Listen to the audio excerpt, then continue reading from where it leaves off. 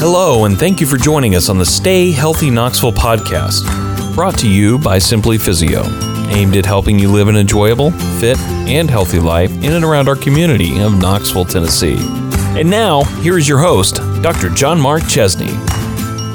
All right, Dr. John Mark Chesney here, and I'm happy to have Dr. Mark McCall as my guest today, and we're going to be talking direct primary care and some things related to direct primary care. So welcome.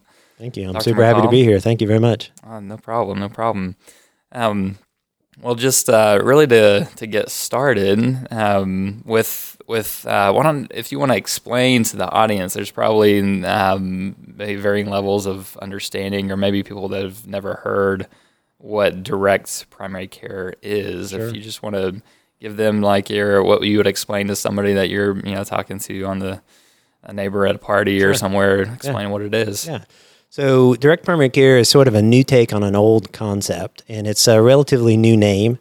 But the idea behind it is to step back and restore the patient-physician relationship and kind of cut away all the barriers, cut away all the middlemen that get in the way to good care. So whether that's trouble to get through the front office to get a message to the doctor, or the administration or insurance saying you can and cannot do these certain things, or reimbursements, or all these other sorts of stuff that get in the way. We want to cut all that away and let a patient pick a doctor they trust and work with them. It's really that simple. And in doing so, when we cut all that extraneous stuff out, it's in the financial model, it becomes extraordinarily cheap. So one of the ways that we do this is we do this through a membership model. And so for our practices across the country vary, but they're relatively inexpensive. So for us, all our memberships are month to month. There's never a long-term contract because we want patients to stay engaged as long as they want to be engaged. And we want the incentive to be there to take care of them for the long term. As long as we're providing good care, they can stay a member. They don't need us and they want to move on. That's great. It makes it very straightforward. But our memberships are, kids are $29 a month. Young adults are $59. Older adults are $69, and seniors are $99 a month. And what that includes is all your visits. There's no per visit cost. There's no cost to call me. There's no cost to email me. All of my patients have my email address and they call me directly at the office. So during the business day, I'm on the phone all the time. I'm answering emails all the time. As a practice, we've had somebody on call 24 hours a day for the last 25 years. So that's really nothing new. But the idea is they can reach me, and we can have a conversation. And generally, and often I answer the phone, I can answer the phone and solve Mrs. White's problem in about 30 seconds usually. And it's not phone tag all day to figure out what do we do, when do we need to do this and that. And it's just built into the system to strip away all the barriers that hinder good patient care. So included in that, we do, all of our visits are free. There's no cost to them, phone calls, emails. Most of our labs are included with it. So most of the basic labs that we would need to manage somebody's health, like checking a blood sugar, or cholesterol, or A1C, or kidney function, all that stuff's built into it. So I don't want to have to go, chasing dimes and quarters here and there, because this stuff is super inexpensive. And in doing so, we're able to bring, because there's no markup on things and it's all minimal cost coverage, we're usually able to reduce cost of most of the services by 60 to 90%. So anything that's not covered by membership, it's pretty cheap. So for instance, recently I saw an EOB from a patient. She had a TSH, a standard thyroid test. $75 was the charge. And so that would have been her cash price. Our cash price is $270. And in fact, we don't even charge for TSHs. We do a couple of those for free per year because that's just what people often need. But if we have to do a ton for some reason, then it's just a really inexpensive price. And so it doesn't cost us very much to do that. So we just try and strip away those costs and put the value in the membership and just leave it at that. And that's kind of what we do. So it makes it very straightforward sort of exchange. And I love it. Yeah, well, I love hearing kind of like the behind the scenes, the story behind the story. And would love to understand like how you kind of got into this practice, like introduced, you went through traditional medical school and kind of how that all transpired to where you are today, if you don't mind sharing. With No, I'll back up a couple of little steps and then tell you how I the epiphany moment, as it were. There were several, but really started looking for direct primary care as a solution. But in undergraduate, the end of my first semester in undergraduate, I'm taking some final exams for some class. I don't even remember what class it was, and I just needed a break. And so me and one of my roommates from UT, we went out to the chimneys and hiked the chimneys, and literally just standing up there, one of my favorite spots, and praying, asking, Lord, where would you lead me? And quite frankly, as clear as a bell, I heard, go be a doctor. And that's what I needed to go do. And it was crystal clear from that moment on that this is what he created me to do. Not too long after that, I actually saw an older movie, Chariots of Fire. I mean, everybody's hopefully seen that. But Eric Liddell in that movie, and he talks about talking with his fiancée about going to be a missionary to China, but also running in the Olympics. He says, God made me for China, but he also made me fast. And when I run, I feel his pleasure. And that's exactly what medicine is for me. And so I'm built to do this, and I can't do anything else because that's what he's created me to do. So so that was a process. And so everything shifted in that. I mean, I'm always been science-based, so I've always been moving in that direction. But it shifted that was going to be the end goal. So towards the end of undergraduate, I'm involved in a local college ministry, Reformed University Fellowship, fantastic group. I learned a lot. I hope other folks did through that as well. But really decided that I wanted to study Scripture more. I wanted to have more sort of standardized theology understanding, and study of that. And I knew once I got on the medical train, there's no stopping that. You can't pause anywhere along the way. So I really applied to medical school and wanted to get in, and also applied to seminary, and was going to get into medical school and take a deferment and then be able to come back around and get back into medical school. As the Lord would have it, I didn't get into medical school. And so I got on the wait list, and so I was accepted, but there wasn't a spot. And so I went on to seminary, not too big of a deal because I was going to take a break anyway. And in the process of getting enrolled in seminary, I went to St. Louis at Covenant Theological Seminary. And in that process, one of the admission counselors came to me and he says, there's actually this scholarship fund that's available to folks that are studying for a degree that have been through RUF. And if you do that and stay 2 years, it's actually cheaper than 1 year just to stay for a graduate certificate. Wow. And I think, oh my goodness, I could stay 2 years and get a degree. And although the degree is not important, and the letters aren't important, but I love to study, and so I stayed for 2 years and got a master's in arts and theology there, and then came back around and applied to medical school again, and got waitlisted at Memphis a second time, and was fairly devastated over that, quite frankly. Really had a lot of soul searching about what am I supposed to do, but there wasn't much of a pause to say, God's made me for medicine, I've got to go. And so August rolls around, school's starting soon, it doesn't look very hopeful. I'm sitting at my desk to write my personal statement for the third time, trying to figure out what to say different. And what do I say this time around that I haven't said the first two times to try and get in? And I get a phone call from the dean of students.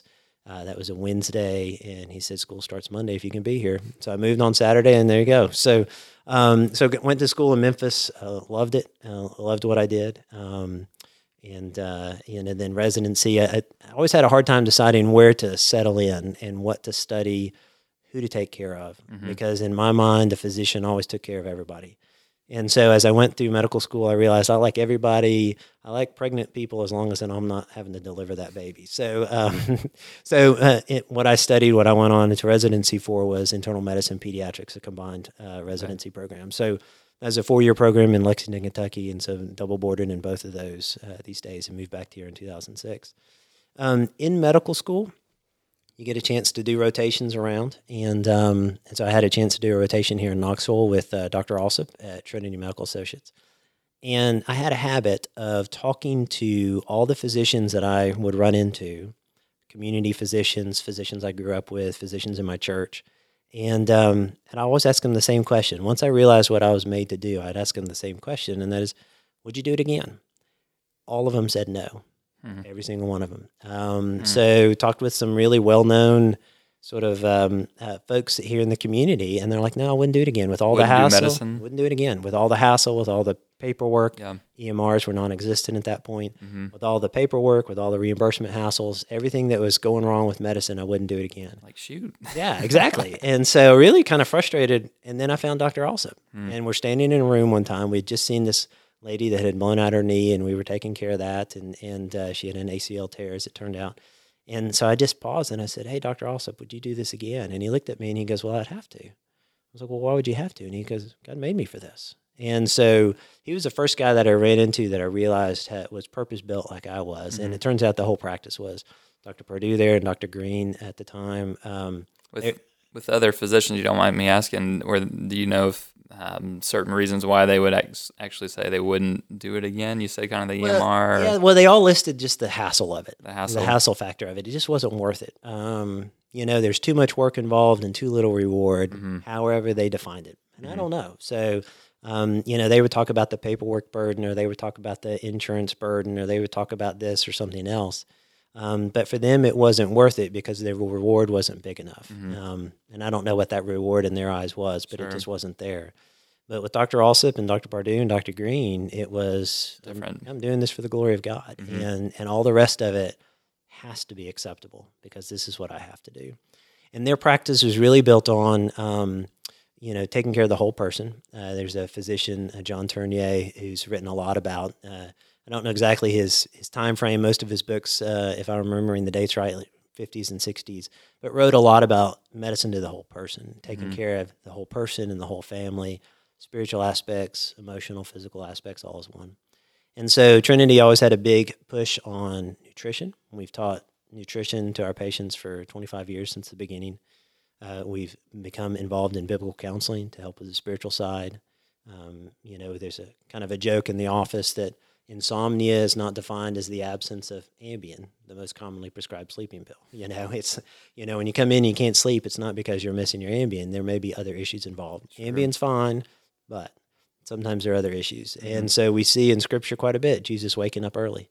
And what did he go do? Well, he went and prayed. And perhaps maybe sometimes our sleep disturbances that's the appropriate answer as well. So it was a place that we could engage in that and talk with our patients through that, and in a respectful way, present our worldview and help them. Yeah. And so they, we did a lot of nutrition, a lot of biblical counseling. We started into exercise and wellness, and we opened up a gym here in town called Vital Signs over in Hardin Valley. And then in about probably 2014 or so, I had a guy come in, and he was self-pay. And he had a seizure disorder, and he had gone off his medicine because it was too expensive, and he couldn't see the neurologist to get things taken care of. And just real common story, lost his insurance for one reason or another, and needed a restart of medicine. And I'm not a neurologist, I'm not a seizure expert, but there are certain seizures that are relatively straightforward to manage, and this was one of them. And I knew the right medicine for it, but the right medicine required to make sure his liver was functioning appropriately. And so I went and looked and said, okay, I really got to do this blood test for you, And so, I think this is really necessary so we can use this medicine and kind of get things under control. And he said, well, how much is it? So I went and looked it up because I had no idea. Looked it up, and it was $150. And it's like, $150 for this test. There's no way this is what it is. And that was just the retail going price. And I think, honestly, that now that I think about it, that had to have been probably more like 2012. Okay. But anyway, so I went and started working with my billing department and said, okay, if I buy this lab test from the company directly, if I buy it wholesale, what's my cost? It's $1.70. And so I was able to just go back in the room and said, hey, man, it's on me. I'll take care of this one, And so we got the lab test. We figured out it was okay, got him started on therapy. And it really just, as a practice, we became increasingly frustrated with the reimbursement model. Prices are wholly irrelevant except to a cash payer. Nobody pays the retail price except the cash payer because all insurances have negotiated something else. So one of the first steps our practice did was in 2014. We kind of joked about it. My office manager, Leah Parker, was instrumental in leading the charge on this one, and she said, we really want to standardize these prices, so let's go about it this way. So she designed a plan, and we kind of joke about it. It's called the Fairness Act of 2014. Well, we went through and we said, okay, the average insurance company is going to pay us say $80 for a procedure or a test or something. Mm-hmm. Well, we're going to make the charge $100. So we're going to make reimbursement 80% of our charge. So we're just going to reset all of our charges across the board. And what we then offered was any cash payer that came in, we'd get that $100 charge. You pay me in full at the time of visit, you get 20% off. I'll give you the same $80. So everybody pays the exact same thing. And we still have that in place now. So in my mind, I think we're the most economical and fair walk-in clinic or primary care office in town. I don't know anybody that does this. But we wanted to keep taking it a step further. Mm-hmm. And we really wanted to get past the idea of insurance companies and administrative bureaucrats being able to say you can or cannot have this on things that are really inexpensive. Mm-hmm. So Medicare has long talked about stopping paying for the PSA. And they don't just say, we're not going to reimburse for it. We're going to penalize you if you do it. And they don't actually do this, but there's been a lot of conversation about it. That test costs $3. So why would I penalize somebody $10,000 instead of just saying, hey, man, if you want a PSA, go buy it yourself. Mm-hmm. But Medicare doesn't work that way. You can't buy it yourself. You're not allowed to. And so we really started looking at alternative payment models. I did in particular, and developed the business model for direct primary care. What at the time, it didn't have a name, but has since nationwide has become known as the direct primary care movement. And so, and that's where like most of the direct primary care alliance and most of the conferences are listed as that. A lot of people will mistake it for concierge medicine because it's a membership based and you pay extra whether or not you have insurance and these types of things. The standard concierge practice, if we're going to really group them, is really more of a hybrid model. You pay $1,800 extra per year as a retainer fee, and the physician still bills your insurance. We don't do that. We don't bill insurance at all. My only client is my patient. That's it. I don't get any reimbursement, any payment from anybody else. And so in one sense, it's like a single-party payer system. I have about 500 single-party payers, you know. And so, but it just keeps that transaction incredibly transparent, incredibly direct, and cheap. And it's the only way when we buy things, economically speaking, it's the only force in economics, in my opinion, that does two things simultaneously: lowering the cost and raising the value. Mm-hmm. So you can raise the value in all sorts of different ways, but that generally drives up cost. You can lower the cost by stick or by carrot. You can force people to charge less or things like that. But people usually respond when they're offering a service or a good by lowering the value. Only when you have to give the product or give the service to the person who's paying you do you both simultaneously lower the cost as low as you can make it to make it palatable to them and raise the value for them. So you want to do both things simultaneously. Sure. And that's what I love about direct primary care is I know exactly what the cost of everything I do is. And so I can make it affordable for folks and at the same time do whatever it takes to bring value to them so that I keep them as a patient. Sure. and make sure that I'm meeting their medical needs. So with so the direct part of the primary care is pretty much saying we're bypassing insurance. Yeah. Yeah. And so most stuff in primary care is super expensive. So one of the analogies that I use is it's like car insurance. You know, if you have car insurance, you really don't want your car insurance provider paying for your gas. Because if State Farm started to pay for, controlled where I bought gas, they would say, well, you can only go to Weigel's or you can only go to Food City or you can only go to Costco. And then there would be some change in market. So say they say you can only go to Weigel's. We've got a contract with Weigel's. They're your preferred gas vendor. You've got to go there. Well, there's probably going to be a copay for the higher tiered gas if you want that or not. We've only bought the low grade stuff for you. And then Weigel's says, well, why do I need to attract customers through 16 different varieties of coffee and donuts and clean restrooms and a bright lit, safe environment? I don't need to do any of that. State Farm's going to bring them to me. Maybe I'll kind of cut a few corners here and I'm going to lower the service quality because I'm guaranteed a buyer. And we don't have any choice because we've already bought it. And so now we're buying the product, we're paying for the administrative costs of the insurance company and getting less quality of a product. All the things we don't want to do. So things that are really inexpensive, just go buy. It's always just buying something is always the cheapest way to buy something. Is if you buy something through somebody else, it's always more expensive. And home mortgage is a great example of that. If you ever look at the amortization tables, how much are you going to pay over time? It's huge. So just to go buy something. So in primary care, so much of that stuff is so cheap.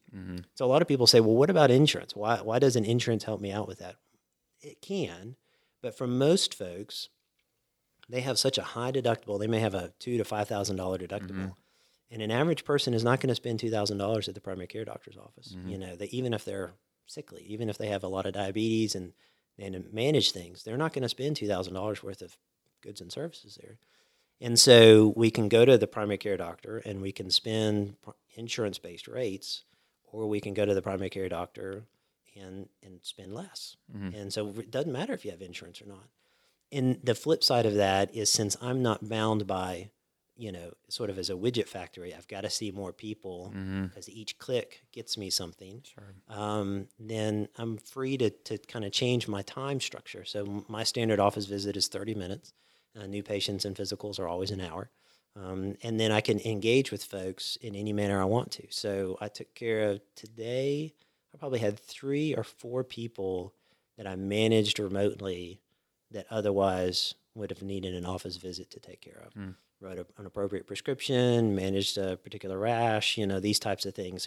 I'll do that remotely and securely. You guys do video, like kind of telehealth through video too? Yeah, I don't do a whole lot of video because I don't like looking at myself online. So, you know, but I do a lot of email. And so we do things secure. I've got a HIPAA compliant email. And so kid's got a rash, send me a couple pictures that are all appropriate and things like that. And we can manage that sort of stuff. Or, you know, if there's a question, I just pick up the phone and call people. The best medicine's always done face-to-face. And so anytime I get the opportunity, I'm going to look you in the eye and take care of you. That's the best way to go about it. But not everything needs that. And so there's a lot of things that are just very basic that when you know the patient well, you know them by name, you know the things that are going on. It's just pretty easy to do that. It's pretty easy to manage those things. So that's a big part of how the direct primary care is different. Definitely recognize it's not for everybody. I'm not saying we're going to revolutionize primary care and never have the other option. Because Trinity still offers the standard insurance-based fee-for-service practice, which is great. But the direct primary care offers the opportunity for patients who either want a different experience. You know, the average visit in the United States for an adult is down to 8 minutes. I mean, it's just not enough time. Certainly if you're not going to, you can start talking about, you know, the dietary guidelines that the federal government have put out for the last 35 years are all wrong, and here's why. Or let me talk to you about high-intensity interval training and how not to hurt yourself, or anything else that's kind of a complex issue. You can't do that in 8 minutes, and so you need more time. But we offer insurance-based care through the main practice at our Fort Sanders West location. We also have an office in Maryville. But in Hardin Valley, where I practice, and also in Maryville, we have direct primary care offices for those that meets their need, and we continue to grow. Yeah, when you talk about it's not the best fit for everybody. Is there somebody like how would you categorize like an individual or somebody who you say this sounds like it would be a good fit for you? How would you kind of describe that? So there's two questions I usually ask when people are learning about it and they want an honest assessment about this is good for them. Yeah. So we offer free meet and greets. Anybody that wants to schedule an appointment with me and talk about the program, come on in. It's completely free. I'll sit down 30 minutes with you and chat. If you want to come in and say, how would you manage my health concerns? That's a very private conversation. We'll go behind closed doors in the exam room. We'll spend 60 minutes. And I do that for $60. And if you decide to join within 30 days after that, that $60 is applied towards membership, so you're not out anything. But we really want people to have that opportunity.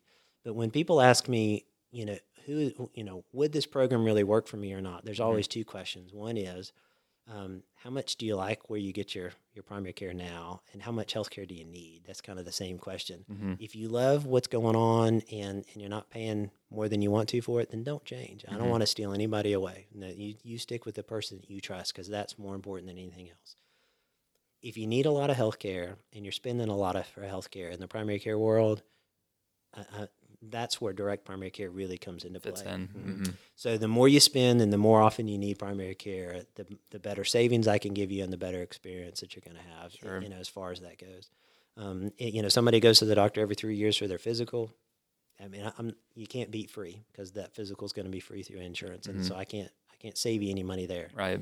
But you've got somebody who has maybe some chronic health concerns, a metabolic syndrome, a diabetic, somebody who just wants to learn about how to eat better or how to exercise differently, and they want to talk through things. Somebody who just wants to be sort of the boss of their own healthcare.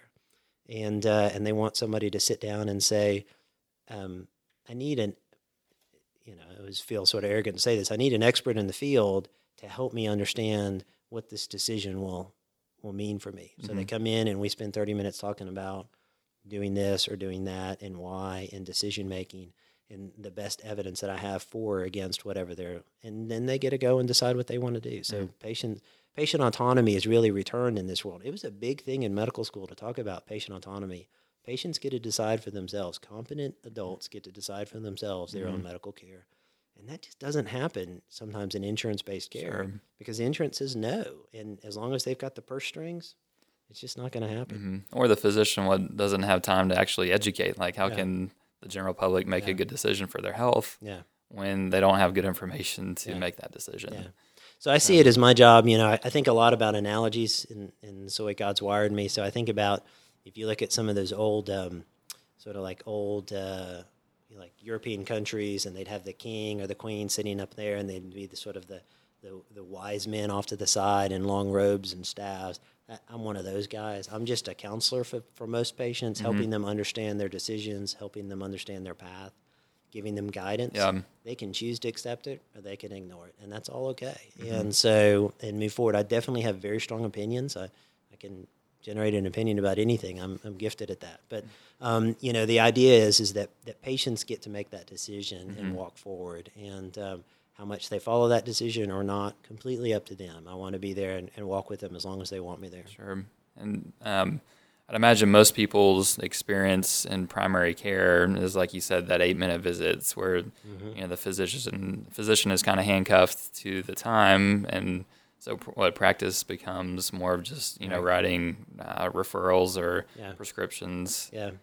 And it really is. It's one of those things that I guarantee you there are very few physicians out there that like that model. Yeah, going back to you talking about the physicians who said they wouldn't do it again. I mean, I don't. Yeah, if it boils down to 8 minutes and just writing prescriptions, like I don't see how that would be that satisfying for many people. Dr. Alsop, he's one of the founding partners of the practice, and he's known for running an hour and a half late. And the reason he runs an hour and a half late is because he doesn't take 8 minutes. And so he spends the time necessary for each patient. And yet his schedule is full every single day for patients that have been his patients for 20 years because they don't want to go anywhere else. They know that even though he's going to be an hour and a half late, and that can be a little frustrating, he's going to spend the time to take care of them and whatever it takes. And so I would say that most physicians out there, primary care physicians, they love taking care of their patients. They would love to spend more time. But since they don't really control that financial back end of things, there's still an office that has to run, and there's still mortgages that have to be paid, and that they answer insurance, right? Insurance dictates how they have to deliver care. Yeah. So you could literally, in the insurance-based world, you could literally charge $10,000 for a strep test, and it doesn't matter. You could charge $500 to $10,000 or $5. Doesn't matter. Your reimbursement stays exactly the same. And so, when that occurs, you realize you've lost all control. You've lost all power. And for a patient to change an insurance company is dramatic because most insurances are tied to their jobs.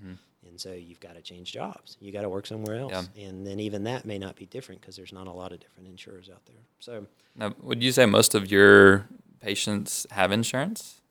About 60 to 70% of them have insurance. Okay. Yeah. Only about 30% of them are really uninsured. And so there's a mix in there that have cost-sharing programs that like Samaritan's Ministry and Liberty Direct and so forth. Health Share. Yeah, the Health Share program. So it's technically uninsured, so you're uninsured, but you are exempt from like the ACA tax that runs out at the end of this year.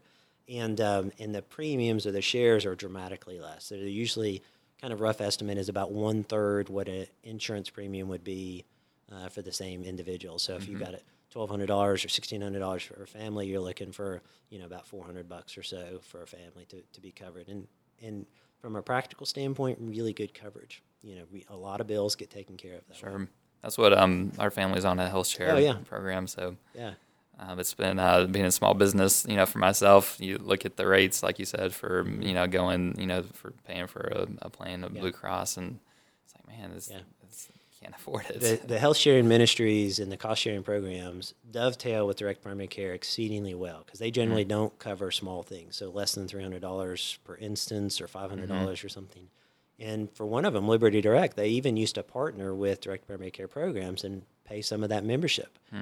They've since pulled that back out because they realized that was just a little bit acting like a third-party insurer again, because they were taking money from the patient and giving it to a practitioner. And they said, no, wait, we really want the patient to be the center. And so they pulled back and said, we'll help you with this, but you send us the bill, talking to the patient. And so now the whole system revolves around the patient, which is exactly the way it's supposed to. Everybody ought to be beholden to the patient because they're the center. They're the reason we exist. There's a guy, Rob Lamberts, who's a med-peds physician out of Augusta, who transitioned to direct primary care a couple years before us. And he's a prolific writer and blogger. He loves llamas, but, and he writes a lot about llamas. It's really funny. He's a great guy. Went and met him last year. But one of the things he wrote in about 2015 was that patients have literally become only the raw resources used in the medical machinery complex that allows for the system to go. Their purpose is to generate an ICD-10 code and enough documentation to get a reimbursement. And that's a very crass way to look at it, and he meant it that way. But it really has changed that dynamic such that we're not there. The system has been corrupted to a degree. It's not broken completely, but it's corrupted so that it's hard to see the reason why you're there, which is my patient's need. Let me stop and look at that again. Let me find that, and let me fix that as best as I can. And try not to worry about the reimbursement or the cost of these things, because if you do that well, it tends to work out okay. Right. And it sounds like your perspective on that isn't just go to the pen and paper and writing a prescription, but you have time to work through the education piece of helping people understand the consequences, or how their decisions, their healthy decisions or not healthy decisions affect. In our practice, we have we talk about pillars of health, and I use the sort of the analogy. There's 3 pillars of good health: nutrition, exercise, and sleep, in that order. Number 4 would be medicines, and as an internist and pediatrician, I feel like I've failed if you've made it to the surgeon. And no disrespect, but that's just a joke between us. That's how I believe too, being in physical therapy. Exactly, There's a lot of surgery. You got to keep them out of surgery. So I love my surgeon friends, but sure. But food is the issue, and it's a dumb analogy, but there's a little purple pill that helps heartburn. And I can write a lot of little purple pills, but if you keep going to the Mexican buffet, I'm going to run out of purple pills. We've got to change that. But on the same side, not everybody who chooses well is going to be free of heartburn. And some of them may still need the little purple pill, and it is a life-saving, cancer-saving drug. And so you have to spend time to understand that. You can't just simply say medicines are bad or medicines are the only answer. You have to say there's this process: good nutrition, good exercise, good sleep. Well, with just a few more things, and before we wrap up, one, I guess you mentioned that the number one of part of the pillar is nutrition. So maybe just briefly, what's your view on nutrition? If you can keep that kind of brief, I'm sure we could have a whole nother episode on nutrition. Maybe we'll need to have one. But So let me put it this way. So my biochemistry professor. So I was introduced to the EADS Protein Power Plan in medical school by Michael and I forgot his wife's name. They're the physician couple, and they wrote the Protein Power Plan. Okay. EADS, EADES, yeah. And back in, that would have been in 98 or 99, something like that. One of my colleagues, upperclassmen, a good friend of mine from undergraduate, said, hey, this is a good book. You probably ought to look at this. So I'm reading this book, and I'm thinking about it, and I'm going to biochemistry with Dr. Jones, who was staunchly opposed to carbohydrate restriction. He loved the food pyramid and thought that was awesome. And so he taught us biochemistry, and he taught us, all the reactions and everything. And he also loved nutrition, so he would teach our nutrition class. And we actually had a great nutrition class. I've heard a lot of physicians talk about not getting much nutrition. We had a ton of nutrition. And so he would teach that, but I would say, well, you're telling me I ought to eat this stuff over here, but if I plug that into your biochemical pathway, won't I get diabetes? Won't I have heart disease? I mean, is that not the logical outcome of that? That doesn't make sense. And so there was just this confusion, disconnect there. And so I started into that and started reading, and more stuff started getting written. And then, of course, at Trinity, it's a big part of our culture, and it has been for a long time, about appropriate carbohydrate restriction. So that simply put, there are 3 macronutrients. There are carbohydrates, also known as sugars. So carbohydrates are a tree, sugars are the stack of firewood. That's the best way to analogize those. But carbohydrates, proteins, and fats, those are the 3 macronutrients. God made it such that if you never eat another carbohydrate again, you still get to live. But if you stop eating protein and you stop eating fat, you'll die of malnutrition. And there's no, it's assuming a normal genetically person. Sure. There's certainly exceptions. But the idea is that we need oxygen, we need water, we need protein, we need fat. Carbohydrates aren't bad. It's not like we should never eat them again, but they're not necessary. And when they're not necessary, that means zero intake is a possibility. And then we have to decide what's the upper limit. And that's discernment. That's wisdom. And you got to figure that out. Where am I on the spectrum? So if somebody says, well, how much sunlight should you get?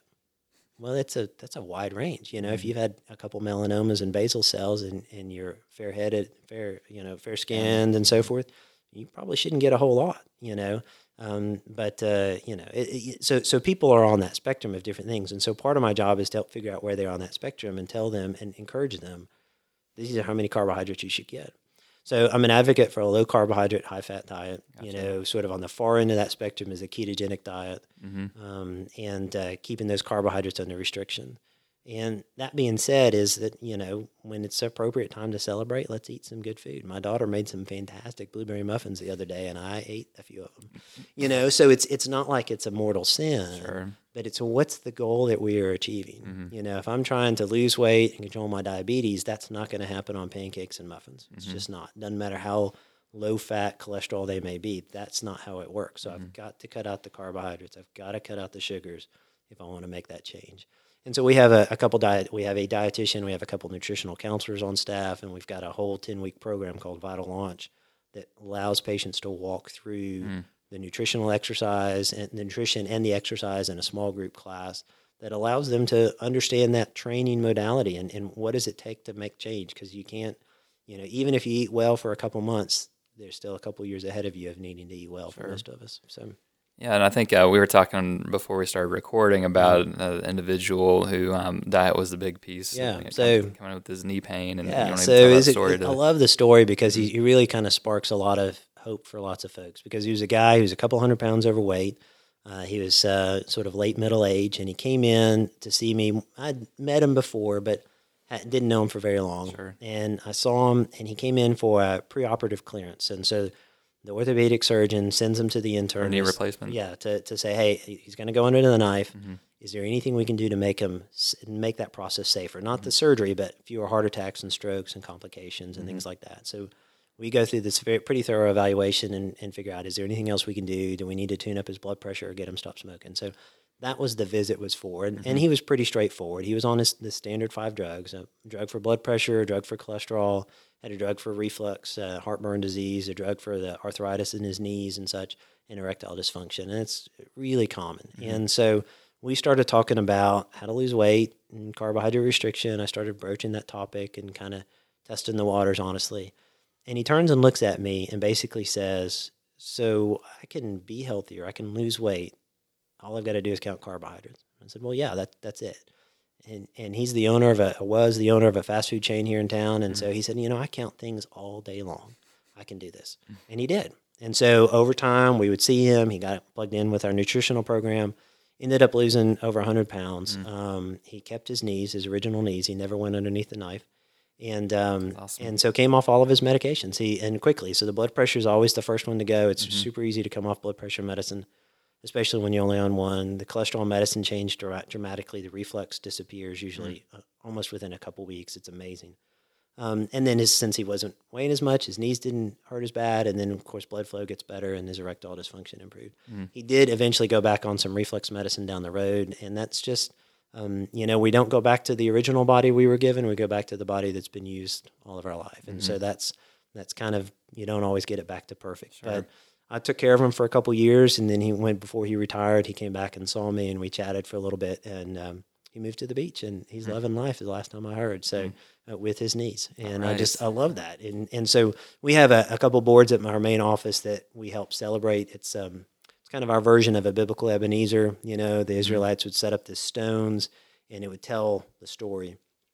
Well, we would invite patients to sign these boards for certain accomplishments, and and people who normalized their certain numbers, like their blood sugars or their blood pressure, people who came off medications, people who reversed a diagnosis. They no longer had diabetes. They no longer had high blood pressure. And people who lost weight. And so we would get a little check mark, and he signed all 4 of them. He's one of our early ones. And it's an exciting time. I've used those boards to encourage lots of folks and try to, we put them in a public area. And because it's their signature, there's no HIPAA compliance involved. It's all voluntary. And you don't get on there with game shows and gimmicks or surgeries. You get on there from hard work. But patients that come to the office get to see that and say, look at all these people that did. They're doing it. And they're doing it. Maybe I can do it too. There's no magic there. There's no anything. It's hard work. And once they do it, it's great. I've got one of my patients on there was a 200-pound weight loss. And she was 12-hour shift work at the hospital as a nurse, as a critical care nurse. And she'd get up early in the morning and she'd go walking. And she'd get her best friend on the phone at 4:30 in the morning to make sure she was okay in that park going for a walk. And so she got the job done, and just super proud of that. Awesome. Yeah, I think there's something about people, if somebody's in your office or my office that tells me they have a little bit of hope, right? Oh, yeah, absolutely. It's our job then to just grow that. Yeah. And, something like a board or something like that, and, different people hearing different people's stories can help to grow that hope to a point that they can actually believe in themselves. Yeah. So, just kind of wrap things up. I got 4 kind of quick questions, quick answers. The first one, this is the Stay Healthy Knoxville podcast. So if you had to boil it down to one thing that you could tell just the general audience, what you would recommend to stay healthy? So the biggest thing is be aware of what you eat. Know what it is. And so, that there's no implication there on what to eat at that point, but become consciously aware of it, just like you should be, hopefully consciously aware of where you spend your money. If you went to Best Buy to buy a TV and there were no price tags on there, you might not pick anything up. You might not go to the cash register and just give them your bank account and your credit card. You would want to know the price of things. So find out the value of your food, reckon it, and that's a big change agent right there. And then so nutrition is key. So the next question is your favorite restaurant. So nutrition is key, but so I love Nick and Jace. Shout out to Nashwan and Linda there. They're great hosts, but they make breakfast is one of my favorite meals of the day because it's so. I think it's so easy to get a healthy breakfast in lots of different places. So I love diners, especially that serve breakfast at night or whatnot. But I've been going to Nick and Jay's for I can't tell you how long, for a long time, and eating breakfast there on Wednesday morning. So that's one of my favorite places to go. Almut's are great. I haven't been there, so I'll have to. I am going to throw in that Little Joe's Pizza down at Watt Road at Dixie Lee Junction is the best pizza on the planet. No question. Every once in a while, I gotta have some pizza. And that is so good. So those are really great places for me to eat. Just local places, folks that I know well, and I love it. All right. Well, so the next one is your favorite place in Knoxville that you haven't been, that you'd like to go explore, something kind of knock off the list. So there's some stuff that there's. So I live in around West Knoxville. Yeah, so I live in West Knoxville. I live in Harlan Valley area. Got kids out here, and so we kind of stay out this way. So we don't get downtown quite a bit. And so over the last years, I know that they've done a lot downtown. The mountain bike park and just things. I've been to IAMS and a lot of places down there in the quarry. I just wish I could get out there more often. I think that would be a lot more fun to do that, to get down that way. But life gets busy sometimes and don't always make it. Awesome. Well, and then the last question is your favorite, like if you're doing something outdoors around Knoxville, East Tennessee, where would you go? Yeah, hiking or backpacking. Anywhere specific? The Chimneys has been one of my favorite trails for a long time. Honey Creek Loop up in Big South Fork is probably maybe second. It's just a beautiful little loop. Those are all little day trips. It's usually finding something that I haven't done before. Yeah, I love exploring new places. Yeah, so we're looking at going to South Cumberland State Park. Okay. I don't know if you've ever been there, but Savage Gulf. Yeah, that is. And Greeter Falls. Savage Gulf is a cool place. Yeah, so I read about it not too long ago, and we're trying to hit all the state parks anyway. So in this area, that's kind of what I would go do, is I'd go spend some time in the mountains and enjoy. Awesome. Well, if anybody wants to find some more information about you or connect with you, what's the best way to do that? There's 2 easy ways to do that. We got a great website, Trinity Direct Primary Care, trinitydpc.com. Is an easy way. My email and phone number's on there, as is Dr. Hone, my partner out in Maryville. She runs the Direct Primary Care Clinic out there. Just to mention that members of our Direct Primary Care program can see either of us. So there are certain things that Dr. Hone's really good at and certain things that I'm better at, and so patients can go back and forth. So it's pretty easy. But trinitydpc.com is one. Okay. My office number in Hardin Valley is 244-1800. Super easy to remember, and just give me a phone call and we can connect. All right, awesome. Well, if you guys have any questions about direct primary care, reach out to Dr. McCall. Thank you for coming on the episode here. It's great to hear about your practice and how you're serving just a unique piece of medicine and offering just a level of service that isn't common around Knoxville, around East Tennessee, probably around the country, just not people's normal experience with primary care. Well, thank you very much. I so appreciate the opportunity to be here and speak with you and all that you've done for us and our family. Thank you. All right. Well, thank you. Thank you for tuning in to the Stay Healthy Knoxville podcast, brought to you by Simply Physio.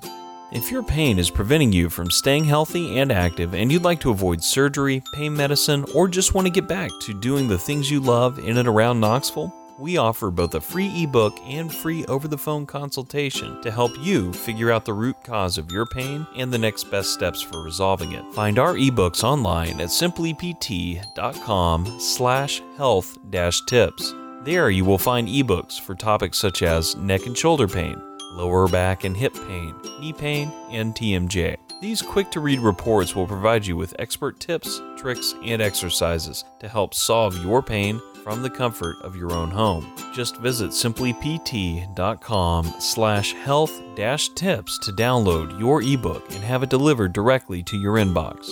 We also offer free, no-obligation phone consultations with a doctor of physical therapy to Knoxville area residents. Just call us at 865-351-0615 or visit us at simplypt.com and click the Talk to a PT button on the home page to schedule a call with us. Thanks again for joining us, and we will see you next time on the Stay Healthy Knoxville podcast.